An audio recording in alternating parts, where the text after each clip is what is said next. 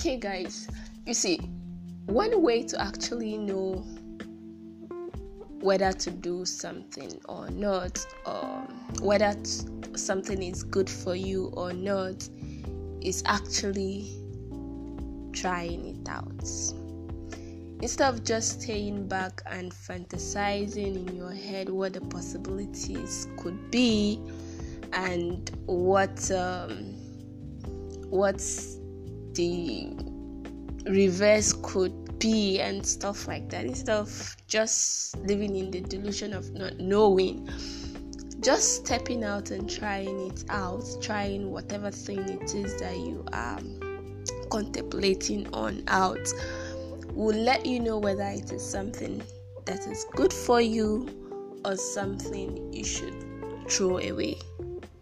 So, like today, I was fantasizing on something, and I've been thinking this thing will actually be good for me. I would enjoy it. It would be awesome as soon as I have it.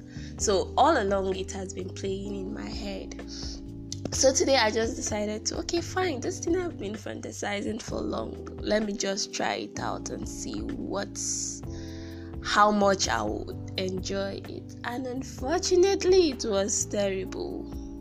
It was really terrible. It didn't turn out as I had envisioned.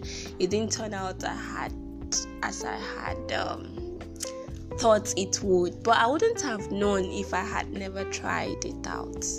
Same way, if I had tried it out and I enjoyed it, I would have known that, okay, this thing is actually good for me. So whatever it is that you are envisioning or contemplating in your mind for a long time now, instead of just living in the delusion of whether it will work or whether it would not work, whether it is for you or whether it is not for you, just give it a shot, give it a try.